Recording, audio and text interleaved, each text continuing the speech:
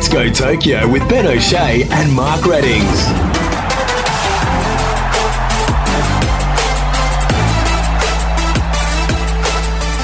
Hello and welcome to Let's Go Tokyo, a podcast totally dedicated to the Olympic Games. I'm Ben O'Shea and I'm joined by Mark Reddings. It's July 23, day zero of the Olympics, and tonight all eyes will be on the opening ceremony. All from home though, because no spectators are allowed. International spectators were banned from the Games months ago, and just over a week before the opening ceremony, Japan entered a state of emergency and local fans were banned as well. Still, there's a lot to be excited about, isn't there, Ski? It's going to be fascinating almost from afar at looking at how the Japanese put on this show, because as we know, the fans make so many events, be it Olympic opening or closing ceremonies, and tonight will be no different. How they shoot this, how they manage to create an atmosphere, and of course the athletes when they walk into the arena, how they can react. You can't wave and smile and cheer to each other because there's no one in the stands. That's going to be fascinating. They're wearing masks as well.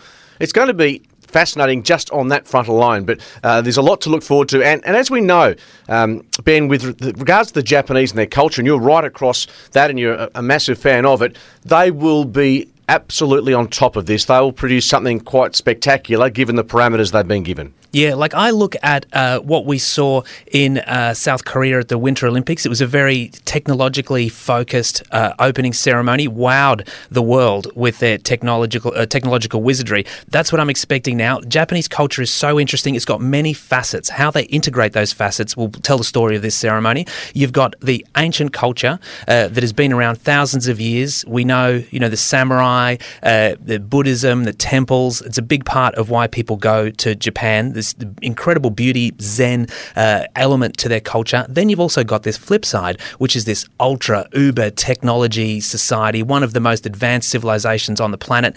So you've got that as well, how they integrate, all the big brands, the Toyotas, the Sonys, all of those huge manufacturers that are just synonymous with Japanese culture. And then you've got pop culture, which is a massive, massive part of Japan. And this T-shirt that I'm wearing today is a band, Kamen Joshi, a K-pop group. There's 17 of them on stage at one time. They a group of women play speed metal wearing plastic ice hockey masks. Their culture, it can also be really quite strange. You've got anime, you've got manga that everybody knows is so Japanese. How do they incorporate that?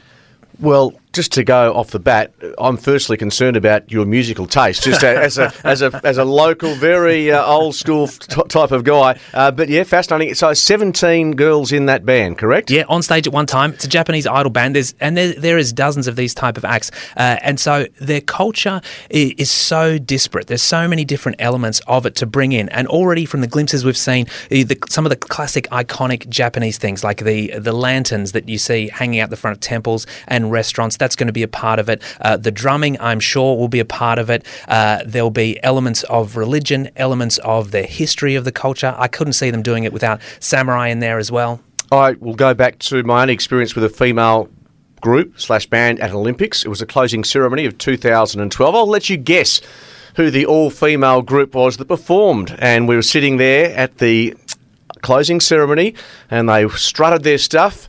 The Spice Girls. I was going to say, the Spice Girls at London. So I've seen the Spice Girls in concert, albeit at the closing ceremony. So vastly different to what was 8-9 years ago. But you're right, it's going to be, as you mentioned so thoroughly, the culture and the technology that the Japanese bring to the table. Also, of course, highly sought after is the name, the person who's going to light the Olympic flame. This is the most hotly anticipated element of any opening ceremony, how they light the flame and who is the one who does it. What do you reckon? Well, there's a couple of contenders. Naomi Osaka has been mentioned in dispatches along the way, given her great exploits in tennis.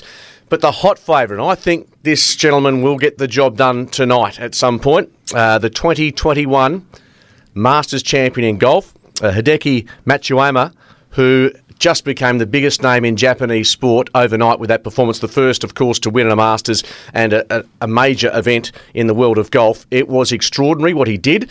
And I have a little prediction. I've got some contacts over there in Tokyo that he will get a pitching wedge from the middle or thereabouts of the field and chip the ball into a cauldron which will explode and light into Will flames. the ball be on fire? It'll do everything. And if you believe that, then you're very easily got on a Friday morning. Oh, you know, I reckon that would be incredible. Probably lucky there's no spectators in the crowds in case he shanks it. But that would be amazing. Like, I think back to Barcelona and, you know, the bow and arrow lighting the cauldron, Muhammad Ali in Atlanta, and Kathy Freeman, which, you know, there's a bit of a hiccup there lighting that cauldron in Sydney in 2000. But what a moment. Absolutely. And we're chatting shortly to Emma George, who has a rich history in Olympic and, of course, opening and closing ceremonies. Just quickly going back to the athlete's oath, of course, so going back to 2000, Rochelle Hawkes, hockey great with the Hockey Roos, 3-time Olympic gold medalist. She read the Olympic oath, and when I was with her in London, we sat down at a pub and we're having a couple of laughs, and I said, "Hey, Ree, do you remember reading the athlete's oath all those years ago in 2000? She goes, "No, you know what?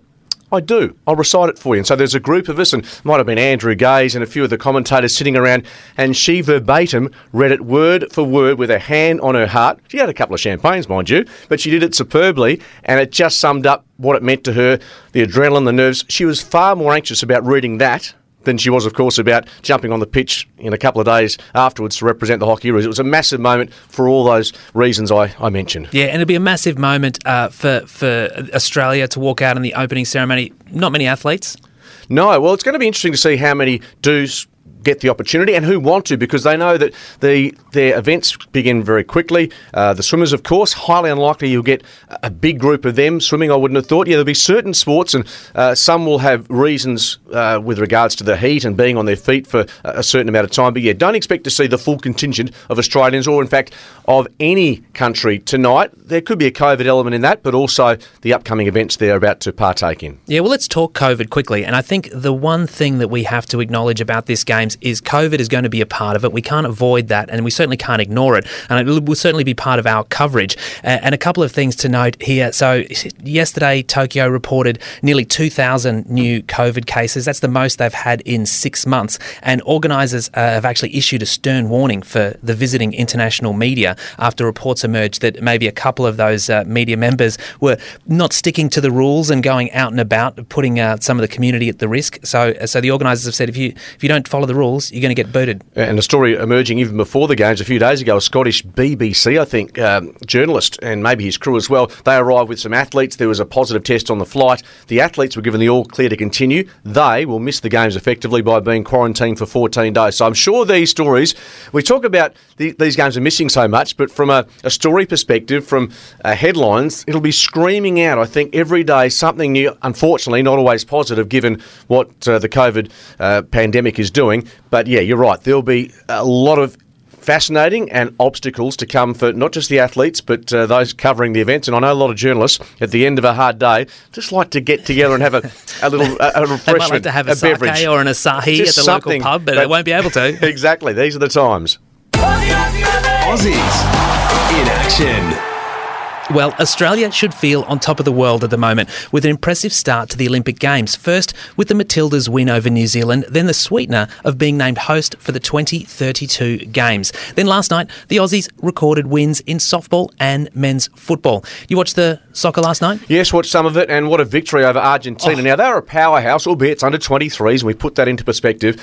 That was a massive win. And Graham Arnold, the coach of the Aussie Roos, has long said this team will shock the world in Tokyo. Well, they've already created alarm bells for their opposition by beating Argentina 2-0. Fantastic performance, a controversial red card for the Argentinians in the first half. That being said, you can only beat and you can only go ahead and do what you have to do, and that's exactly what the Aussies did. So that's a massive fill-up, not just for the footballers, because off the back of the Matildas, for the whole Olympic squad, because they now hear that the athletes and the footballers are doing well.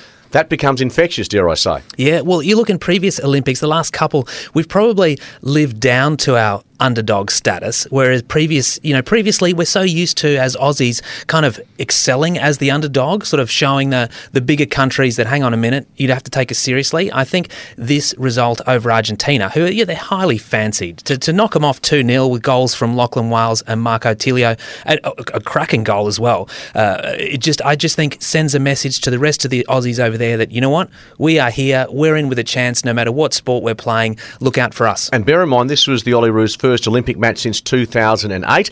And for Argentina, they've been terrific, successfully at Olympic Games. 1 gold in 204 and 208. Our best placing at Olympic Games, 4th in 1992. We're not on the podium yet, but pretty handy start for our Olyroos, and congratulations to them. Yeah, much better to have that win on the board than not. And you can just ask the Australian softball girls.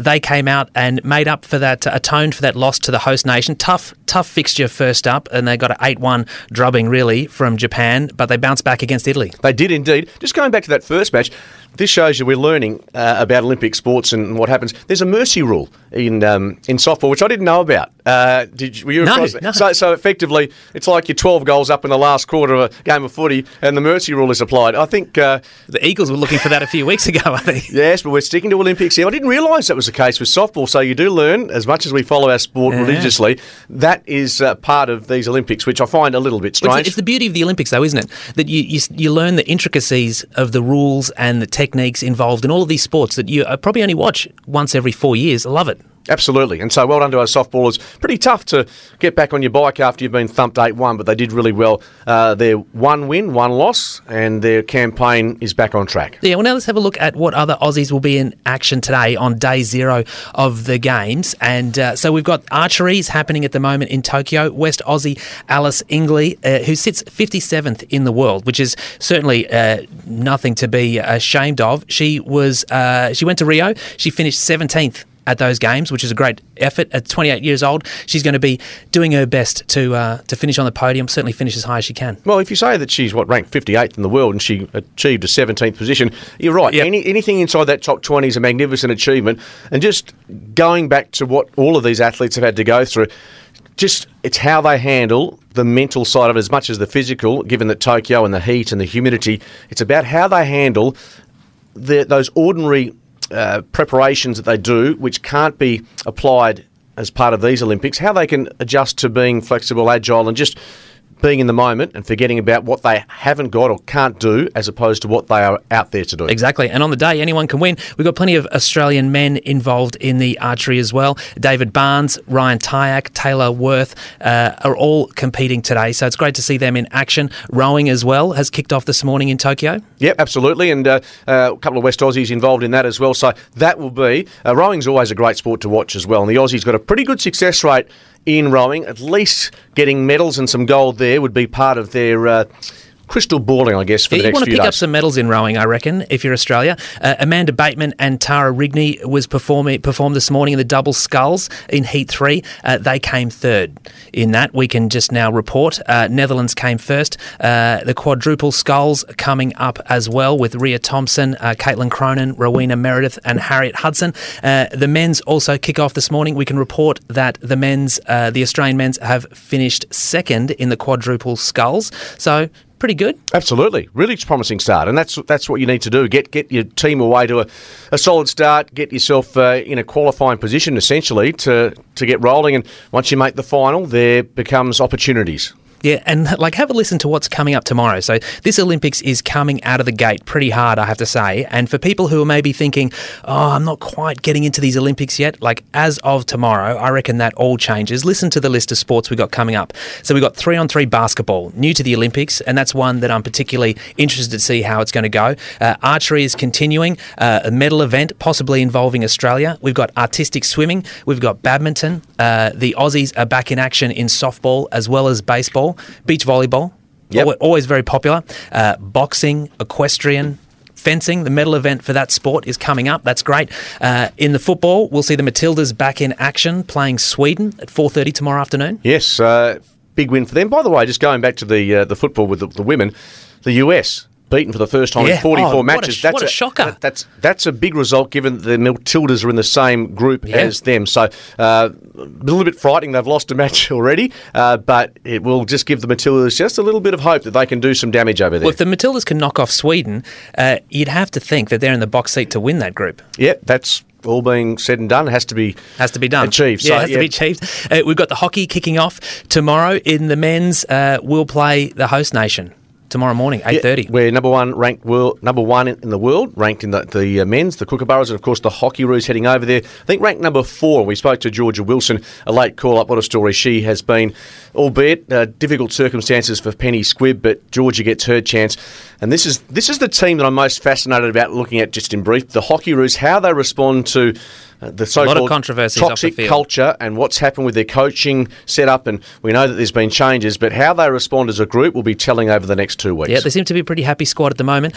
Shooting, there's a medal event happening tomorrow. Australia traditionally done pretty well in the shooting. Yeah, I always think of Russell Mark and those types of guys. You hear them on the commentary and you know that they've been there and done that. So, yes, that again is one of those events you look at during the next week and a half of Olympics, and you're fascinated about the scoring system and the poise and all those attributes that go into making a gold medalist in shooting. Yeah. The women's water polo underway. Australia versus Canada, 2:30 tomorrow afternoon. Yeah, looking forward to that. And I love the underwater shots as well, because they do get very physical, the men and the women. They belt each other from pillar to post. Let's hope the Aussies can get away to a fly against the Canadians. And how are you feeling about the Boomers? They take on Nigeria on Sunday, 4:20. Well, the Nigerians knocked over the Americans. Yeah. The Australians knocked over the Americans. I know, so, right? So who knows? How do you draw a line over that form? Well, all I can say is, off the back of Ben Simmons not going, Liz Cambage, of course, similarly with the Opals, there was issues there. So I just hope it's a united side. I'm pretty sure it is. And the Australians, look, the Americans still going to be extremely tough to beat. But the Aussies, their pre-tournament form has been good enough to suggest they'll be right in the mix for their first ever medal. Yeah, and the Australian Olyroos, the Kingslayers, playing Spain on Sunday. Yes, let's just hope we don't have a letdown after knocking over the Argentinians. But that's a fantastic result. Graham Arnold, very experienced coach, and I'm sure he will get the under-23s, their mind back on the job of getting a result when it counts, second up against the Spanish. Now, we've got a very special guest coming up. I'll just quickly run through some of the other sports that we'll see over the weekend, just for the folks at home. There's also going to be judo, sailing, skateboarding, new entry to Tokyo. Surfing, new entry to Tokyo. You going to be following the surfing? The surfing I'll have a look at. The skateboarding, I've got to be positive here. I don't know a lot about skateboarding, to be honest. Didn't have one as a kid. Didn't ever dream of being a skateboarder for Australia. So maybe you, Benny, might have had a slightly different slant on things. Oh, look, I was a terrible skateboarder. I think I probably knocked out a few teeth and gave it up after that. But I got a mate who's a surfing tragic, and he's on the fence about surfing as an Olympic sport. He's not convinced that Tokyo's got the waves for this time of year. But you know, I reckon it's going to be fascinating. I think a lot of people out there, the casual sporting watcher, is going to love it. I tell you what, it might have the waves, because I heard a report coming in here that there's a typhoon brewing off the coast. That will change the elements for the surfers. Typhoon season, right? So, and wouldn't that just be the last thing the organisers need with COVID, everything else? Oh my goodness! WA's elite athletes on the podium. Joining us now is one of WA's sporting champions and a household name at the 2000 Olympics. She set 12 world records in a row in the late 90s and is a true champion. Welcome, pole vaulter Emma George. Thank you. It is so great to have you in the studio.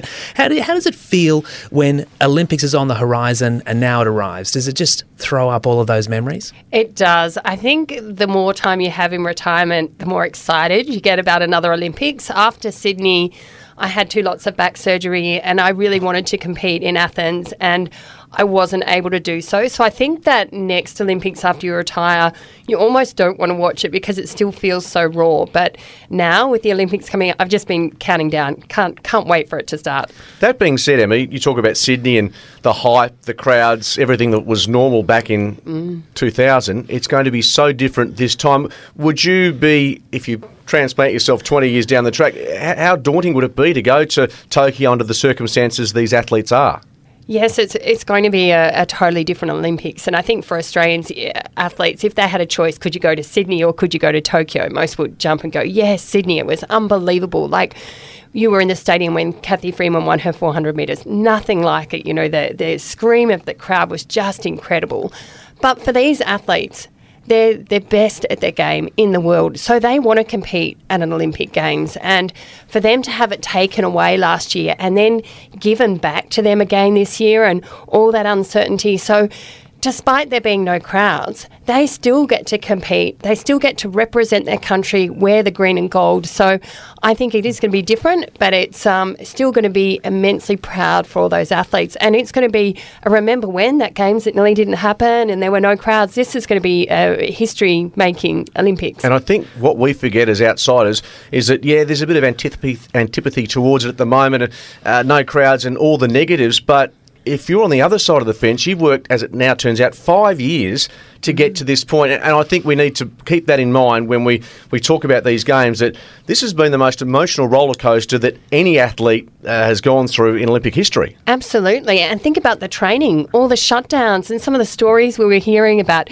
swimmers training in their own dam in the backyard and, athletes grabbing weights out of the weights room before lockdown so they could take them home. So all these stories, all these extra hard work, there may not be people in the crowds, but it's different now to what it used to be 20 years ago with all the cameras and social media and all the channels we can watch it. So you'll see, I think, a lot more interaction with cameras and athletes, beaming all that energy sort of back to everyone watching in the world. Well, let's talk about the training, because I think doing backyard pole vaulting would be a bit dangerous for your health. But elite athletes, they're sort of habitual creatures and they get used to training programs. They get used to a calendar of events. You've got the Worlds, you've got different the Grand Prix in Europe, whatever it might be, and you bank on tapering your training programs to peak at the right time. How much is all of that impacted, do you think, when the Olympics is called off? It's pushed back a year. You don't get to have any international competition. Like, what is going through the minds of the athletes and how do they prepare?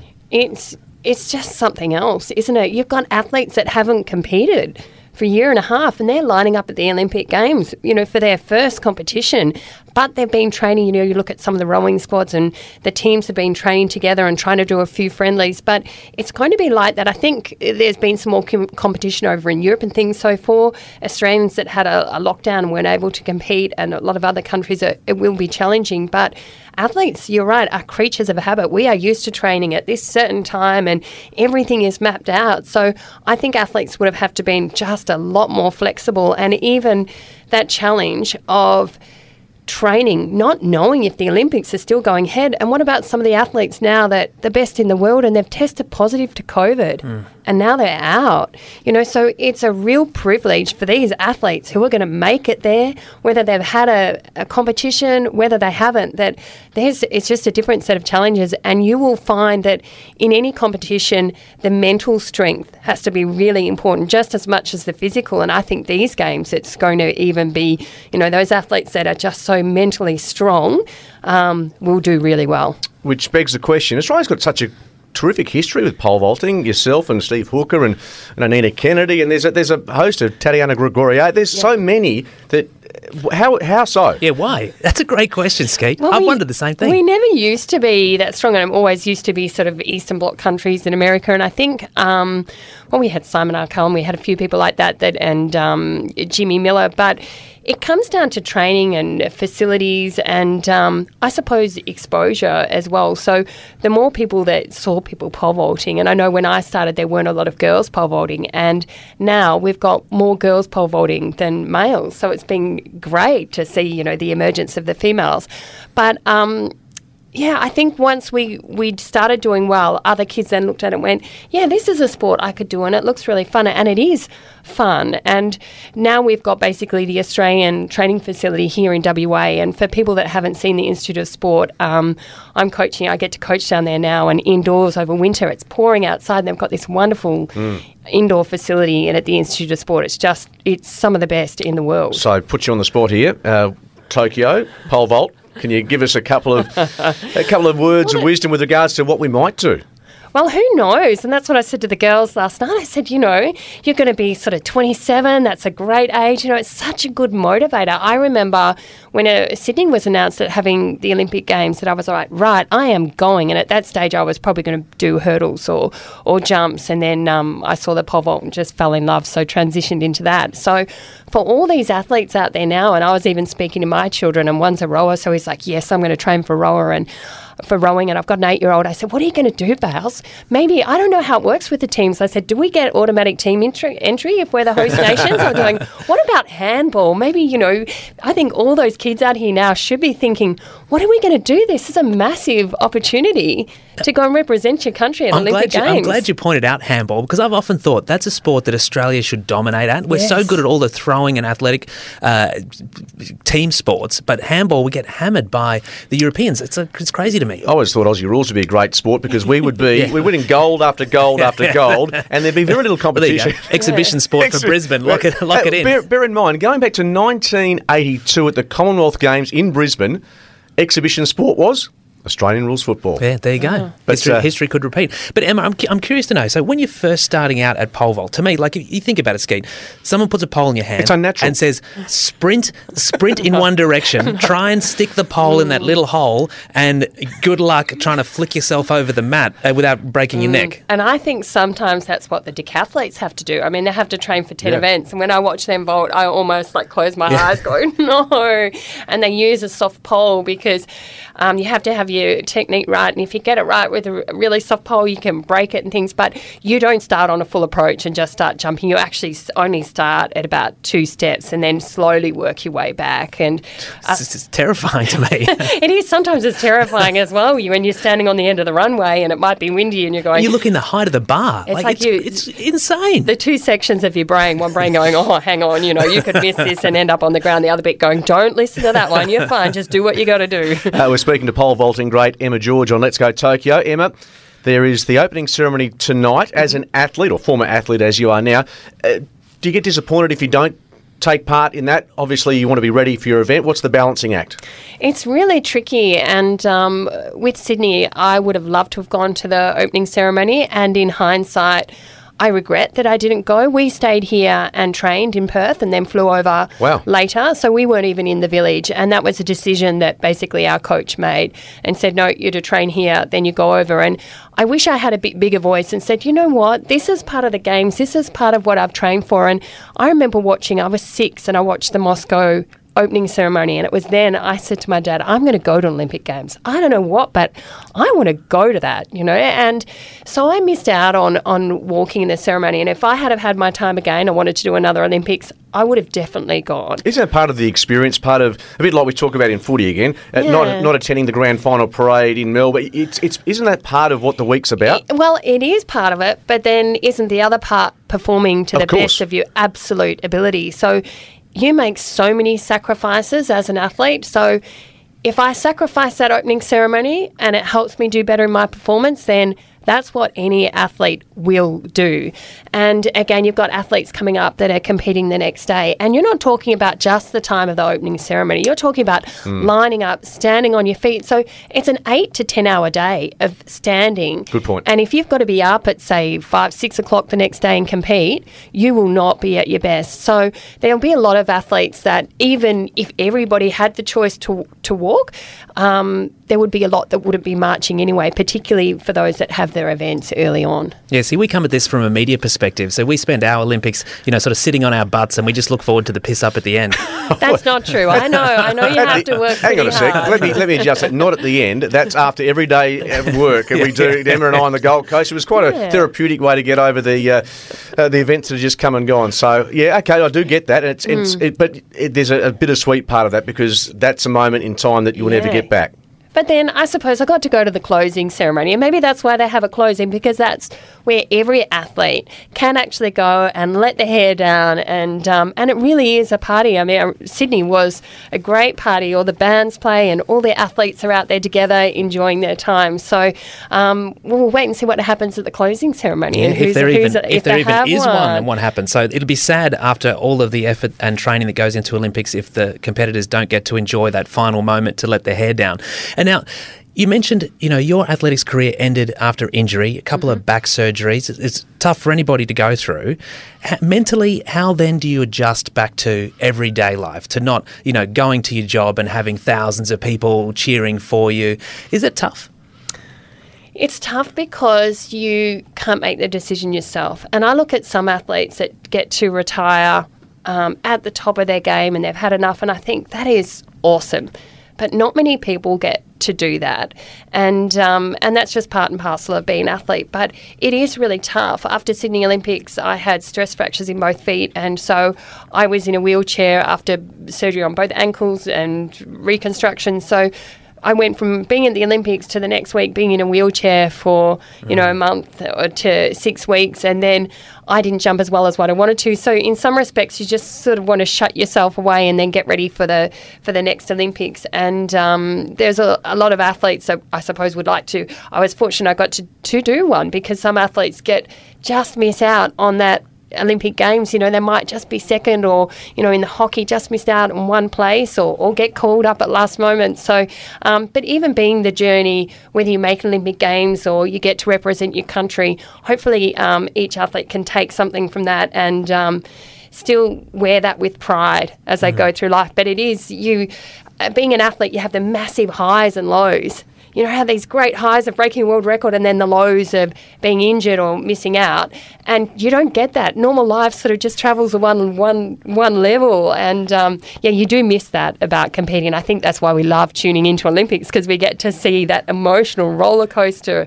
There's a great saying in sport, for every lick of the ice cream, there's 9 kicks up the backside. It just sounds so apt, isn't it, given what Emma just said? Oh, yeah, absolutely. And now we're going to let you go, Emma, but before we do, I want to find out, what are you most looking forward to see at the Olympics? Like, pole vaulting, obviously, that's a no-brainer, but other track and field, other events at the Olympics, what do you really love? And tell us, how do you think the Aussie team is going to go? Can you give us a prediction of the medal tally? Oh, gosh.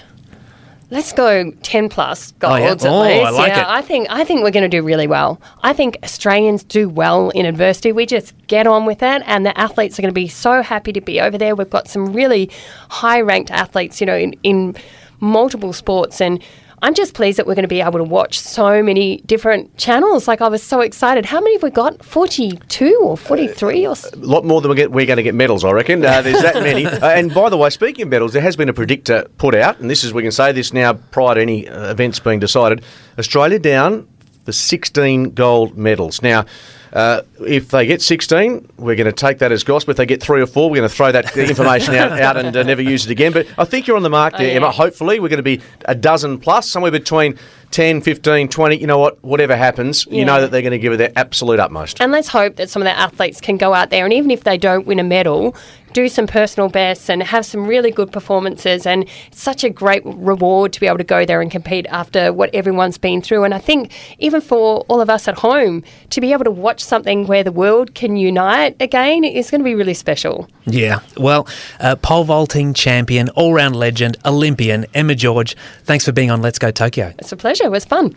Well, thanks for joining us. I'm Ben O'Shea with Mark Reddings. Join us again on Monday when we take you through the opening weekend of the Tokyo Games. Are you pumped, Skeet? I'm absolutely pumped. I've just got to make sure the time zone.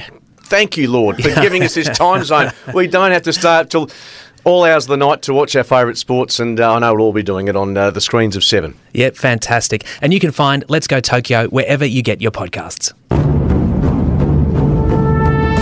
You've been listening to Let's Go Tokyo by The West Live with Ben O'Shea and Mark Reddings.